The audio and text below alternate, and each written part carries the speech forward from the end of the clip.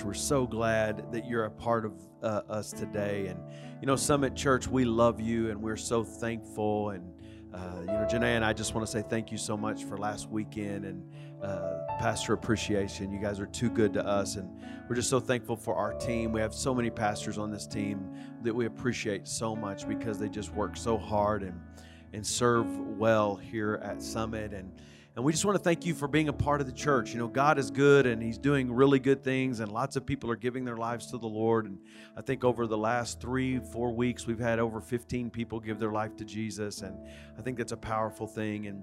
And we just got through baptizing 12 people. I mean, aren't you glad that we serve a God who cares about us, and He loves us, and He gave Himself for us so that we could be saved? And so we're continuing our series today called Celebrate, Jesus is Coming. And today we're going to talk about the church of Pergamos and maybe the church of Thyatira. But we want to get right into this because I want us to be able to really glean and extrapolate all that God is trying to say to us from these passages of Scripture. And so we're going to take a text this morning, and I want you to read with me, and then we're going to pray together, and then we're going to get right into the Word. And it's important that we grab a hold of the principles that God is teaching us right now. And after we're through the churches, if we still have time, we will start talking a little bit more about some of the symbolic things that we see in Revelation, and maybe talk a little bit about the timeline. But it just depends on if we have enough time to do it. So we're going to try to get through a couple of churches today, but we'll see what happens. You never know. So let's read a scripture, Hebrews chapter 4, verse 12. And I want to read it out of the New Living Translation. And read it with me if you will. For the word of God is alive and powerful.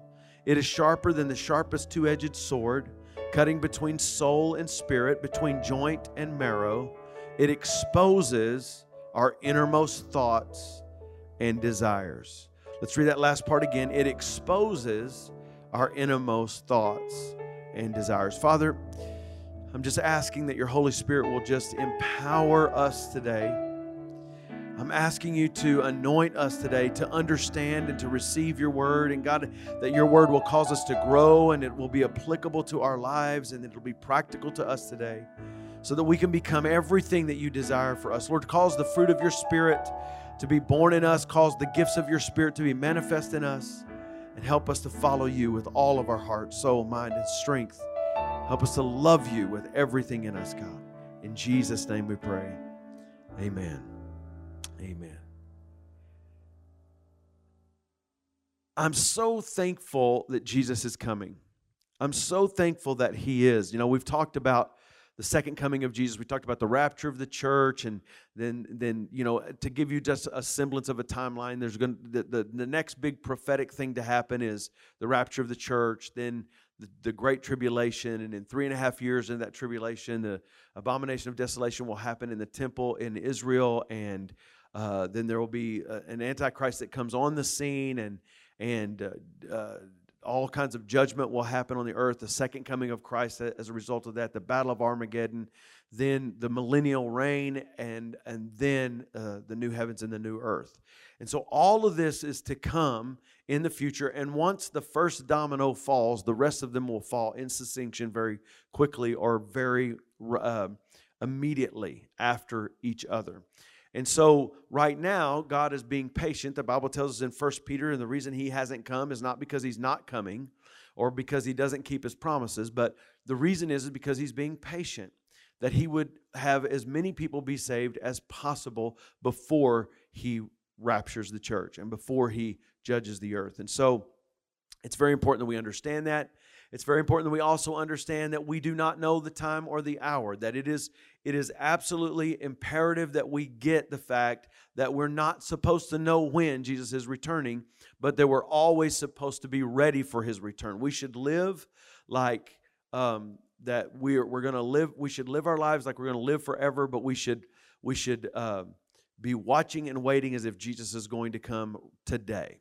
It's just very important that we live with that kind of urgency, that we occupy what Jesus did when He was here. We should be living that way right now so that when He's come, we will be ready. He'll find faith on the earth, and we will go with Him in the rapture. And the dead in Christ will rise first. 1 Thessalonians 4 says, and we which are alive and remain shall be caught up together to meet the Lord in the air. And so shall we ever be with the Lord. And I can't wait for that day. And I'm glad that we serve a God who keeps His promises, that He does not fail to come through. Abraham and Sarah said that they did not look back. They did not quit believing. They stood on the promises of God because they knew He who promised is faithful to do what He promised. And Jesus told us that He is coming again. And so we do not know the hour or the time, but here's what we do know. We're closer to that time than we've ever been. And we should live our lives as such. And we can see the signs of the times all around us. All the signs and the things that Jesus said would be happening are happening right now. And we need to be thinking about how the direction of our culture and the direction society is moving. And we should be thinking about what our roles should be in the context of that.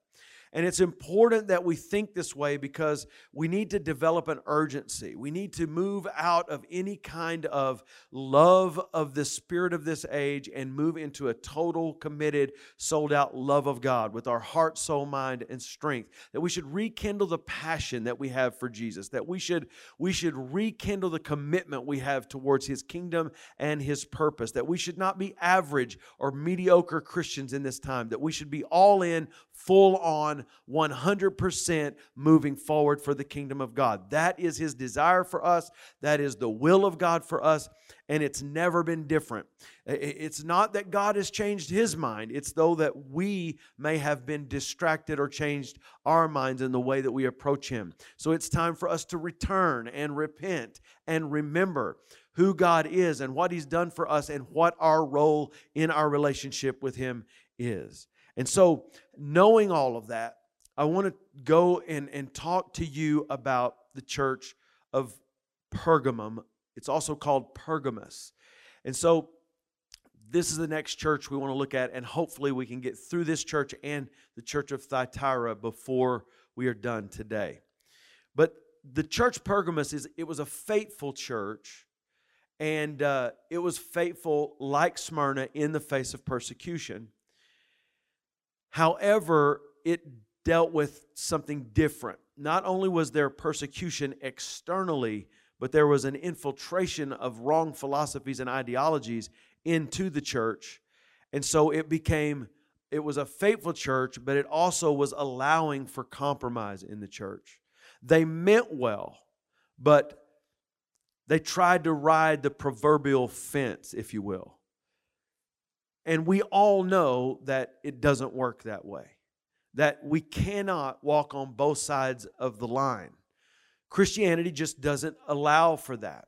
Jesus, when He told us to follow Him and He was calling disciples and He was on this earth and He was saying, follow me. He was saying that we must deny ourselves, take up our cross, and follow Him. He said in one place that if we start to follow Him and then we look back, or we put our hands to the plow and we look back, we're not worthy of the kingdom. We'll find out later in I believe the church of Laodicea that He would rather us be lukewarm. I mean, rather us be hot or cold than to be lukewarm. He doesn't want us to be mediocre. He doesn't want us to be tepid. He wants us to be full on, worth the purpose that He has for us, and walking that out. There is no riding the fence here. There is no middle ground. We need to be full on for God and not allow for compromise or mediocrity spiritually in our lives. This should be a challenge to all of us. There's no one under the sound of my voice right now that this should not convict, including me. We should all be convicted by this. We should all be challenged by this, that there are some ways in our lives that we have compromised. We have said, well, I'm going to walk the line here. I'm going to kind of be in the middle. I'm not going to be so radical or so dedicated or so committed. I'm going to allow myself to be distracted by certain things. It's important for us to understand full-on Christianity, living for Christ, following Christ, doesn't work that way. Jesus wants us to be 100% given to Him. It's kind of like the parable He told of the man who found the pearl of great price. He went out and sold all that he had so he could purchase that. In other words, he gave up everything else for that pearl. And that's what the gospel is. We have found the pearl, and we should be willing to literally put everything else on the back burner and pursue that pearl. You know, I read a story just recently as I was studying for this message, and it was about compromise. And it was about a bear hunter. And this, just imagine, if you will, a bear hunter. He goes out into the woods, and he's got his gun, and he's looking for a bear. He's hunting for a bear. And all of a sudden, he's in a clearing, and out of the woods comes a bear. And the bear stands up in front of the bear hunter, and he says, "Hey, hold on just a second." And of course, after you get over the shock of the bear talking to you, he said, "What do you mean, hold on a second?" He said, "What are you wanting? What do you really want?" He said, the bear hunter said, "Well, man, winter is coming, and I need a fur coat." And the bear said, "Hey, all right, let's negotiate this. You want a fur coat?" And he said, "Yes, that's right." And he said, and he asked the bear, "Well, bear, what do you want?" He said, "Well, I want a full belly." And so they started talking about it. He said, "Well, let's see if we can find a compromise." And so the hunter puts his gun down, and together they walk in the woods. And a few minutes later, the bear comes walking out by himself. He got a full belly, and the hunter got a fur coat. The problem with compromise is that someone always loses. We should be looking for win-win scenarios, not win-loss scenarios. And when we compromise our values, when we compromise our morals, when we compromise our purpose in the kingdom of God, what we're doing is we're giving up ground to the enemy. And whether we realize it or not, and whether we want that to be true or not, it is the truth. And we all know it. No one has to tell us that. We know it. So there's this challenge that's coming to this church of Pergamos, that says, look, God commends them for several things, but then he says, this is a problem. You've allowed certain things in that have to be pushed out. Jesus introduces himself as the one with the sharp, double-edged sword. Like I told you last week, for every church, he looks at the problem of the church, and he introduces himself with the characteristics as the solution for this church. And so what he calls himself in this church, he introduces himself as the one who has a sharp, double-edged sword. And so let's read our text again. We'll read it out of the NIV and then out of the NLT. It says, "For the word of God is alive and active." In other words, the word of God is not just some book, some education, some information. The word of God is alive and active. These are words that proceed from the mouth of God to us, not just once as they were written on the page, but as the Holy Spirit inspires them as we read them, they become alive to us, and they regenerate our soul and renew our mind. He says it's sharper than any double-edged sword. It penetrates even to dividing soul and spirit, joints and marrow. It judges the thoughts and attitudes of the heart. In Hebrews, it reads like this, and we'll just read that last part. In the New Living Translation, it says this: it exposes our innermost thoughts and desires. It exposes our innermost thoughts and desires. What this church needed more than anything was Jesus to be that double-edged sword to them. That sword that would open up their hearts, open up their motives, open up their minds, and let them see where these issues of compromise were taking them. Because sometimes that's what we need. You know, we really always want to hear good things. We want to be built up. We want to be strengthened. We want to hear good news. And that's good, and we should. But there are some times that good news isn't always news that's soft, and it isn't always news that's easy. Because good news is not just about the news that's being given. It's about the result after the news is heard.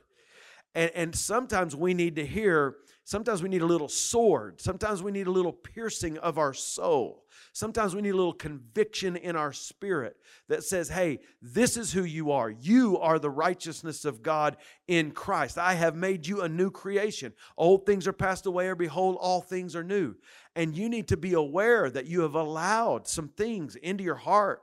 You have allowed some things into your mind that need to go.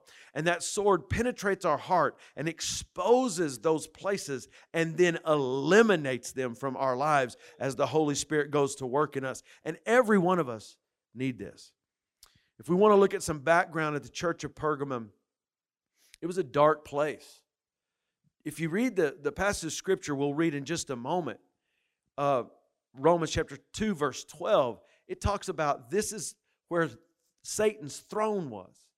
In other words, the Bible talks about we wrestle not against flesh and blood, but against principalities and spiritual darkness and rulers of the darkness of this age. It's talking about Satan and his demonic hordes. Let's get it straight. Satan is not managing hell.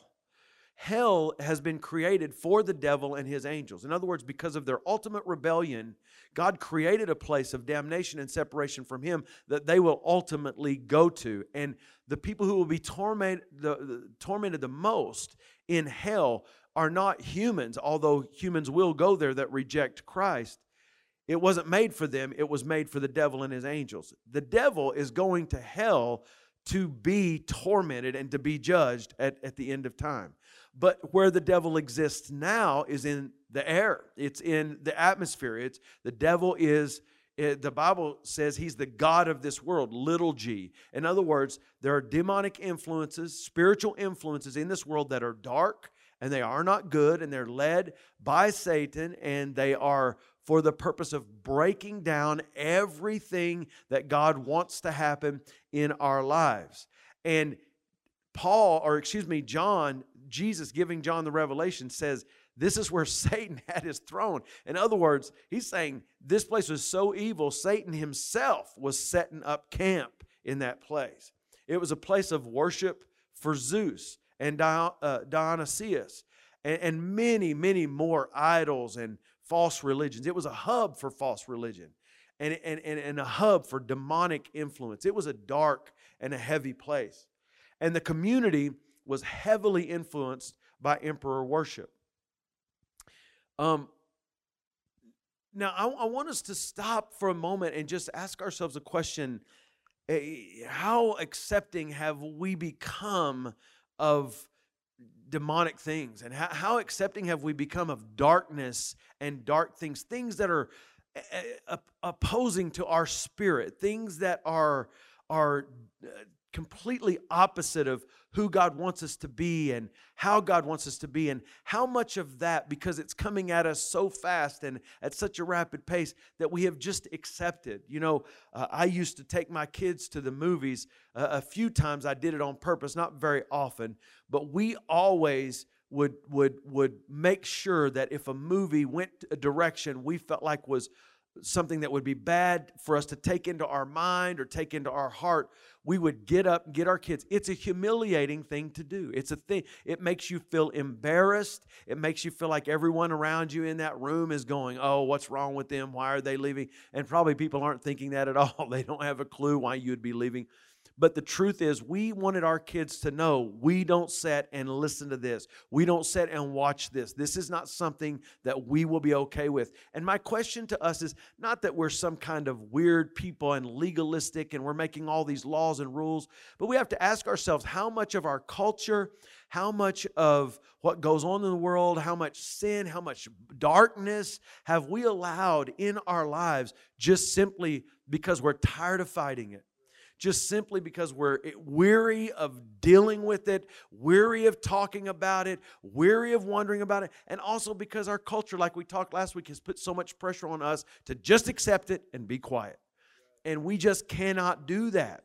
They were in the middle of this place, and they were being affected. And what ended up happening, the problem with the church at Pergamos, was that the spirit that was on the outside somehow was allowed to get on the inside.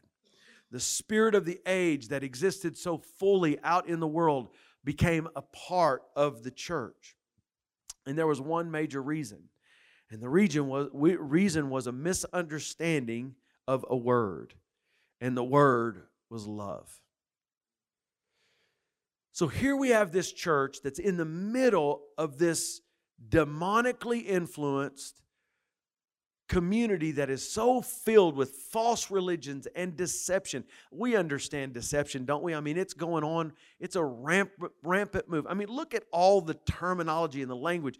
They tell us that culture is found in the language.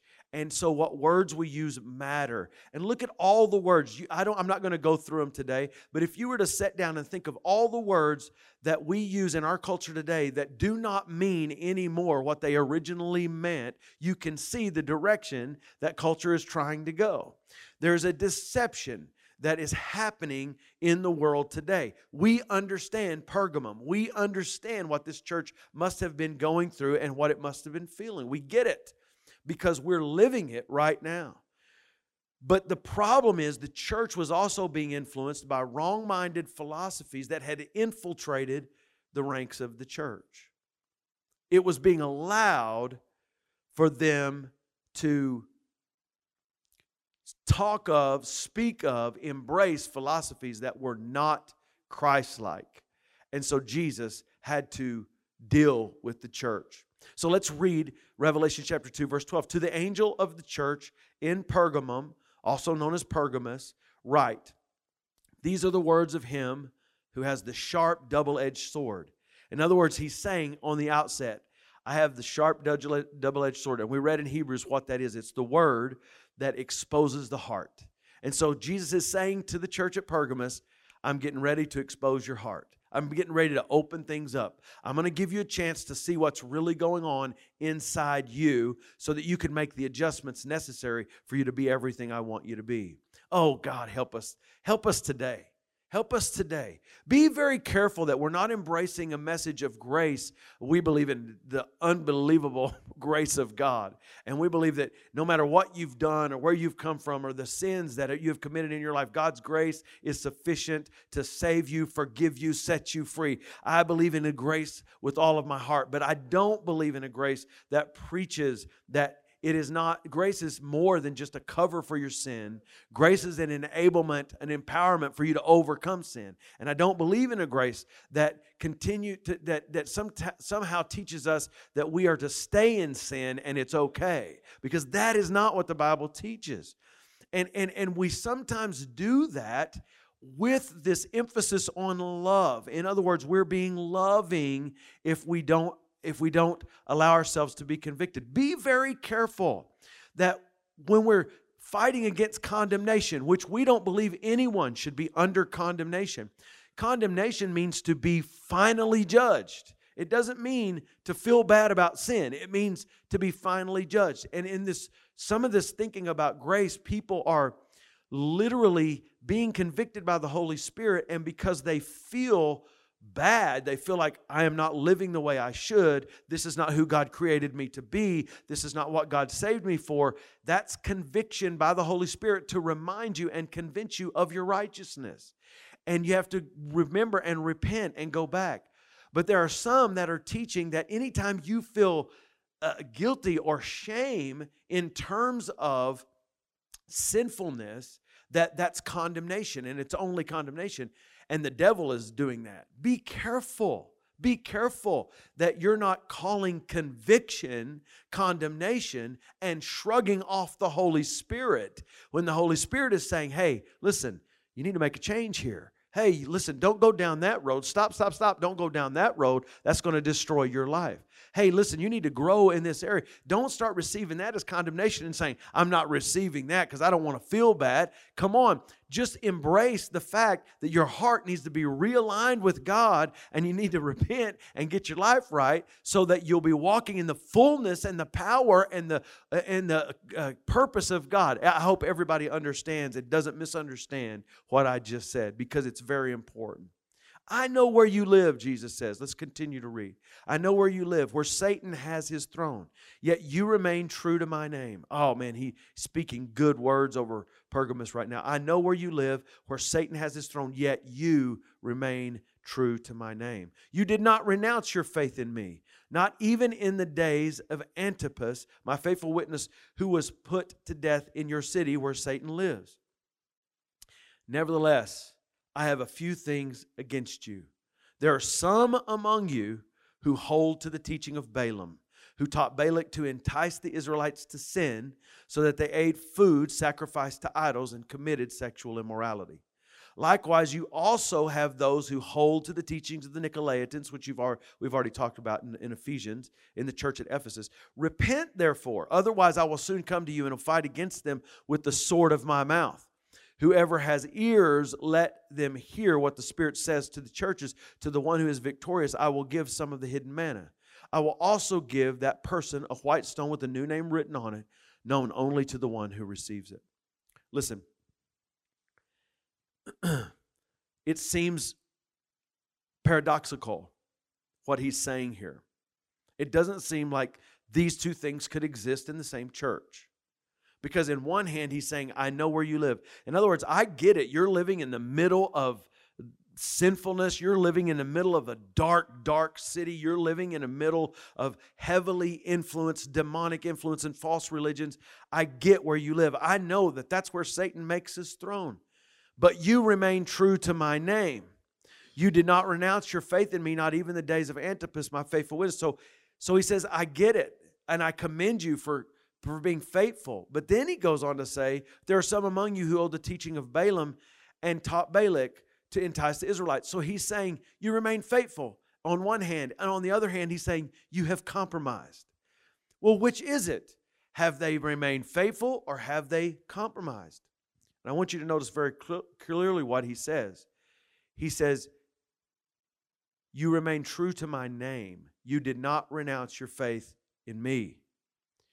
Is it possible that we can not renounce our faith in God, but allow ourselves to add things to our faith in God? We live in a world right now where a lot of people are trying to create a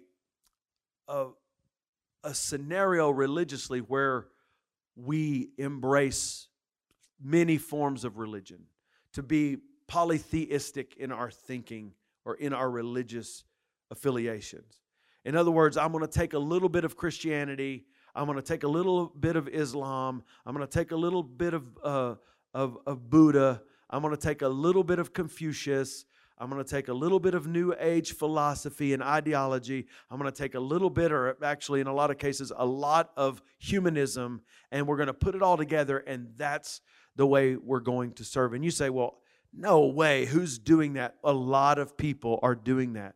And they may not even be formally doing it that way. They may not be saying, I'm going to consciously do this.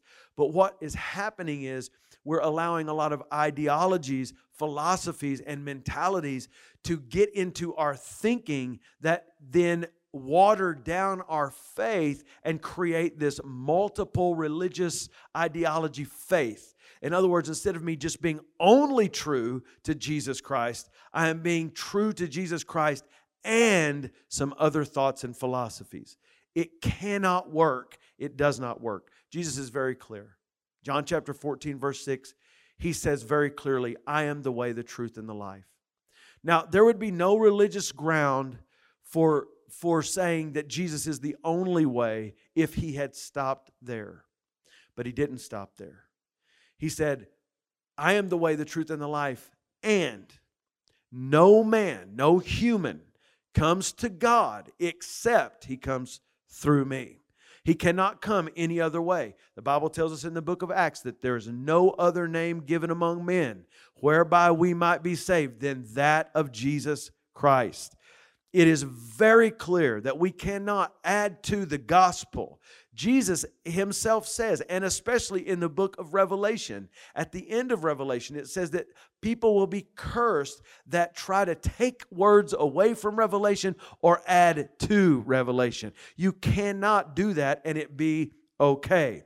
So what was happening here is this church, even though they were faithful to the name of Jesus, they were allowing some in their ranks to be a part of the church, to embrace the church, but to to assert philosophies that were antithetical to true doctrine and to the gospel of Jesus Christ. And didn't Paul the apostle even say of himself, if I or anyone else comes preaching another gospel other than that what we've already preached to you, let them be anathema or accursed. We cannot allow ourselves to allow the world's philosophies, the world's ideologies, false religion to infiltrate our thinking or our mind. And especially not secularized religion. And what is that? Humanism. In other words, an ideology and a thinking that elevates humanity above all things and dismisses the idea of God altogether. We cannot allow those kind of thinking in the name of esteem, in the name of whatever you want to call it, encouragement, to be a part of our thinking. We cannot, because what it does is it waters down our faith, it deceives people, and it causes this compromise in us that causes us to, yes, we may in name say we follow Christ, but we're allowing certain things. And that's what was happening. God was looking at this church as a whole. And He was saying, there are some people in this church that you are allowing. And here's the problem. Here's the problem with this. Do you remember when Jesus would talk to the disciples and He would say, a little leaven leaveneth the whole lump? Do you remember that? He would say that there's a little bit, and they would say, what are you talking about? Making bread. We don't understand. What are you talking about? And what He was saying is, the Pharisees and the Sadducees were teaching wrong thinking. They were dismissing God and holding to the religious law. And they were saying that this is how it has to be. And they had added so much to what God had already established. And so they were trying to control people and manipulate people. And He said, you've got to be careful and not be deceived. And He said, if you put a little yeast into some bread, it will cause the whole bread to rise. It only takes a little bit. It only takes a little bit to cause an effect. When we allow into our doctrine, into our thinking, into our church life, wrong ideologies and wrong philosophies, and they go unconfronted, what we're doing is we're saying that we are willing for the church to be deceived. We are willing to, in the name of love, and not wanting to hurt anyone's feelings or not wanting to deal with anything that's going to make people feel like they're wrong, we want to just ignore it. And what God is saying to us is you can't ignore it. Because if you ignore it, it will start affecting the whole church. And it won't be long the church of Pergamos will not be faithful to the name of God anymore, but they will give in. And what you see here is this attempt to love. And they really were sincere in their love, but it wasn't that their love wasn't real. It was that the way they were interpreting what love was is real. It's not real when you redefine a term. Love has been redefined in our culture.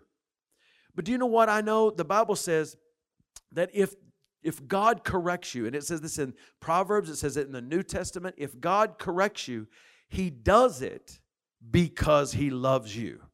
If a father does not love his children, he will not correct them because he doesn't care how they turn out. He doesn't care if they get it right. He doesn't care if their life is successful or not. So if he doesn't love them, if he doesn't care, then he doesn't even bother.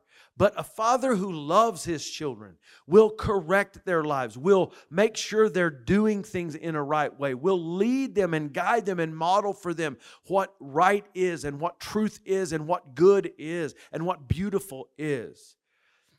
And we cannot allow ourselves to give into this idea that love is this non-confrontational, very emotional feeling. And love can be so emotional.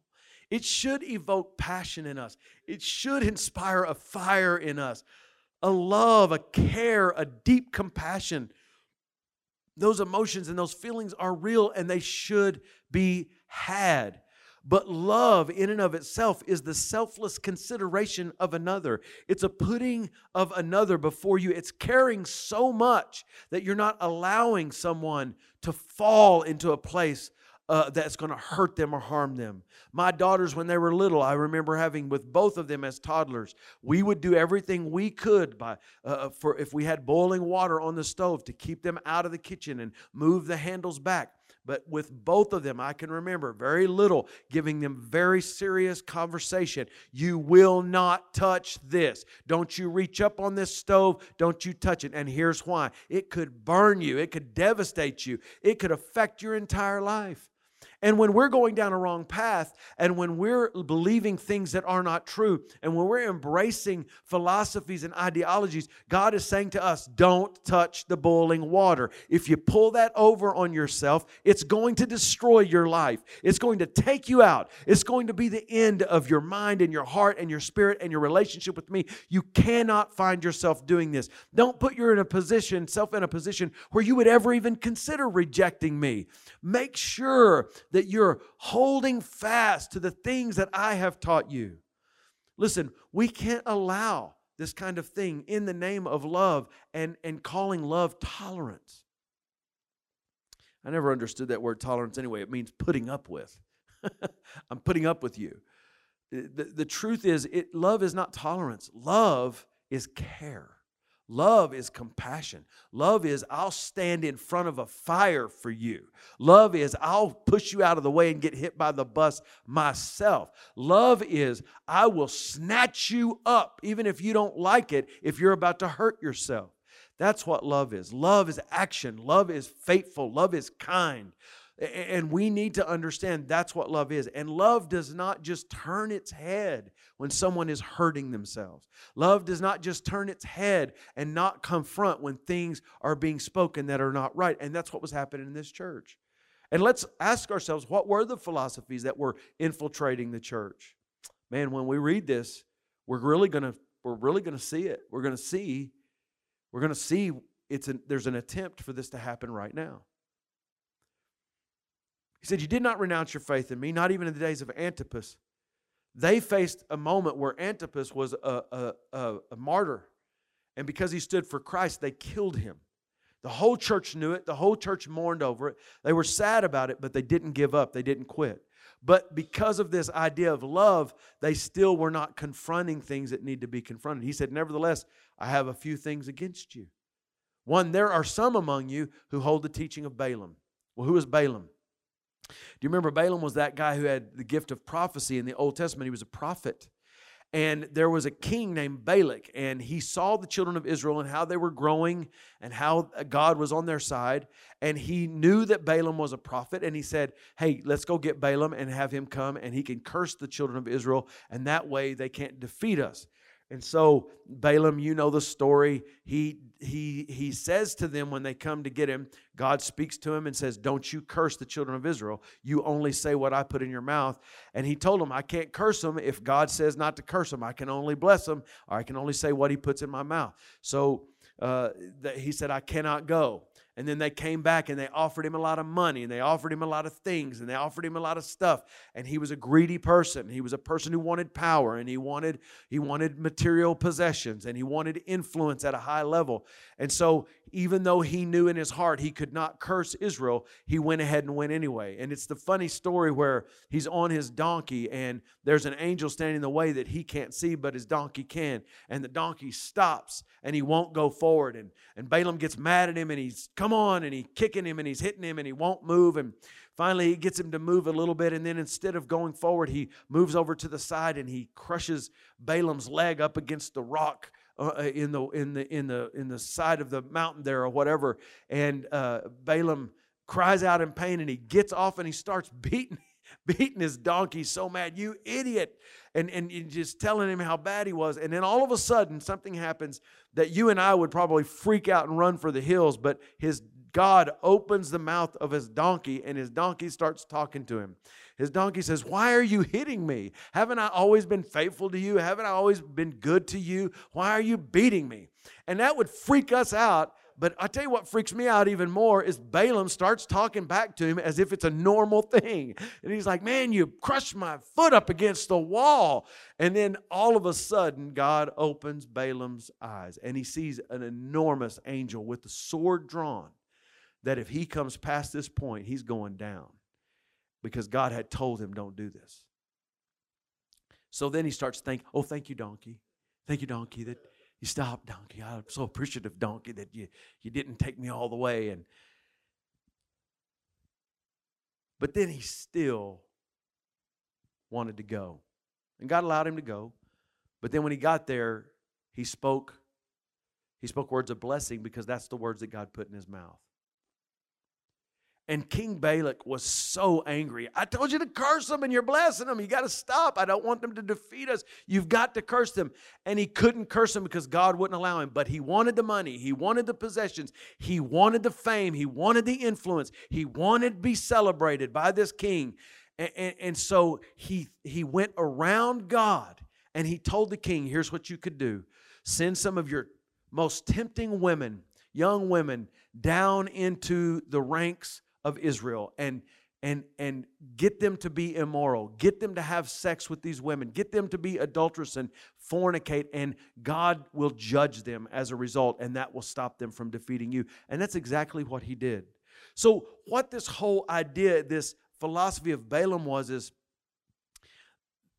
using the things of God to benefit yourself, using compromise and ways of getting what you want, and compromising your morality, and compromising your righteousness, and compromising your relationship with God because of personal desire for gain, to be benefited yourself, and putting, if you will, the relationship you have with God on the blocks in order for you to have what you want.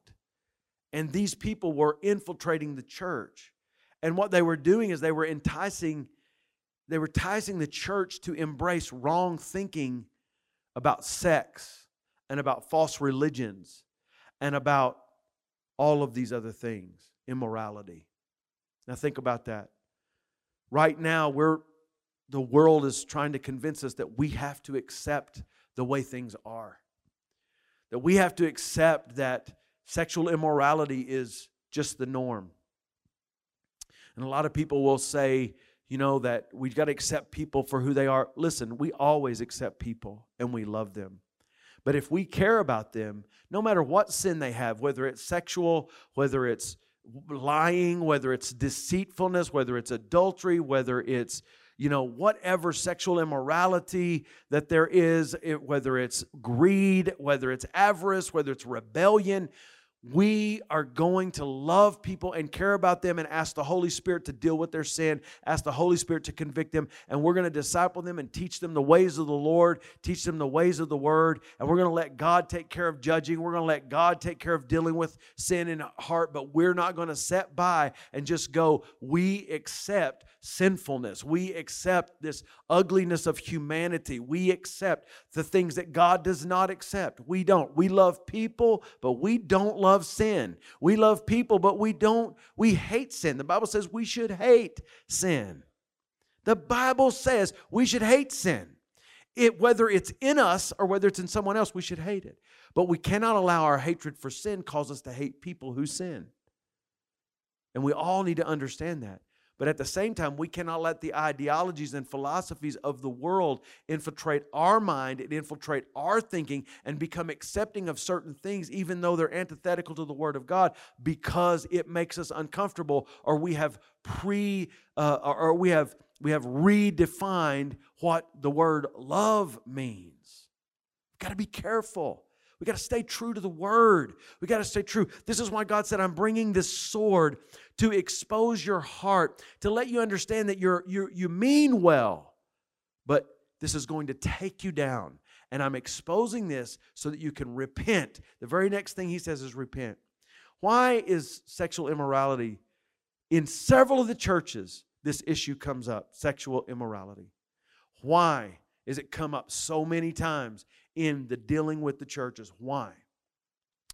Because it is a major form of deception. And because sexual immorality is unlike other sins, because you're not just sinning against God, but you're sinning against your own body. And it doesn't matter whether it's fornication or adultery or homosexuality or gender identity problems or struggles, whatever the case may be. Sexual immorality is a problem that is destructive. And it's destructive not only in spiritual ways in the world, but it's destructive if we allow it to get in our minds. And one of the greatest struggles right now, before we point a finger at anybody else, we need to understand that one of the greatest struggles is what Jesus talks about in the New Testament. The Greek word is porneia. It's where we get the word pornography, and it includes all sexual immorality, bestiality, and incest, and all of these perverted things that most of us would go, oh, but we're hearing in the news a lot about a lot of that stuff lately, aren't we?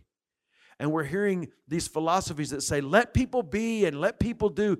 And there's nothing we can do about people choosing those kind of lives, but we don't have to accept that that's normal or that it's okay.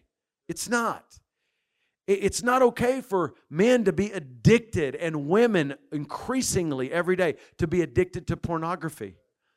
And it's not okay for us to be accepting of pornography at lower levels either, because, oh, well, it's just a one scene, or it's not a big deal, or I'll turn my head, or blah, blah, blah. But you're letting the ideas of it and the philosophies of it.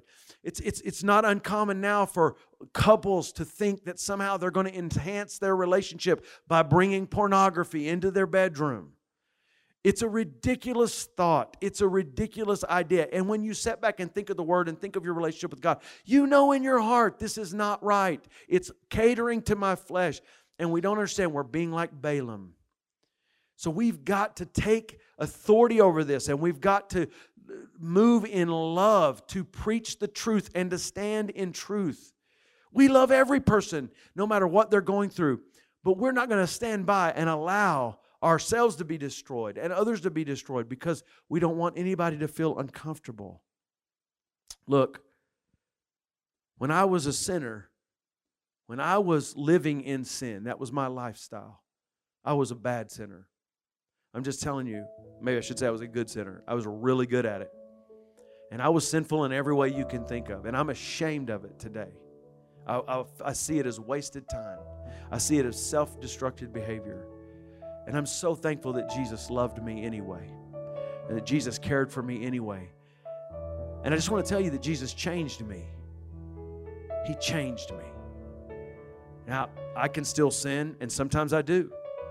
Not on purpose and not because it's my lifestyle, but because I accidentally did something that I shouldn't have done, or I went opposite of God, or I was rebellious, or my heart wasn't right, or I had pride, or whatever the case may be. And God's always ready to forgive. But I just want to encourage you today.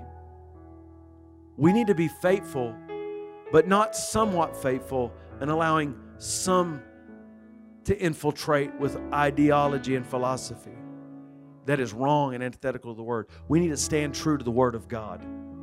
We need to let the Word of God have its work in us. We need to let it change us. We need to let it renew us. We need to let it make us holy. We need to let it sanctify us. We need to let it purify us. If you're dealing with sin right now, you're dealing with addiction, you're dealing with problems, whether it's sexual immorality or otherwise, the reason it's named so much is because it's so prevalent in culture, and it's infiltrating into our minds, and we're accepting it. Oh, it's fine to live together. Oh, it's fine to have sex before marriage. Oh, it's going to happen, so you might as well do it. Oh, it's fine to get a little flirty with other people. Oh, it's fine. We've justified and come on, guys. We got to stop letting the spirit of the age invade the spirit of the church.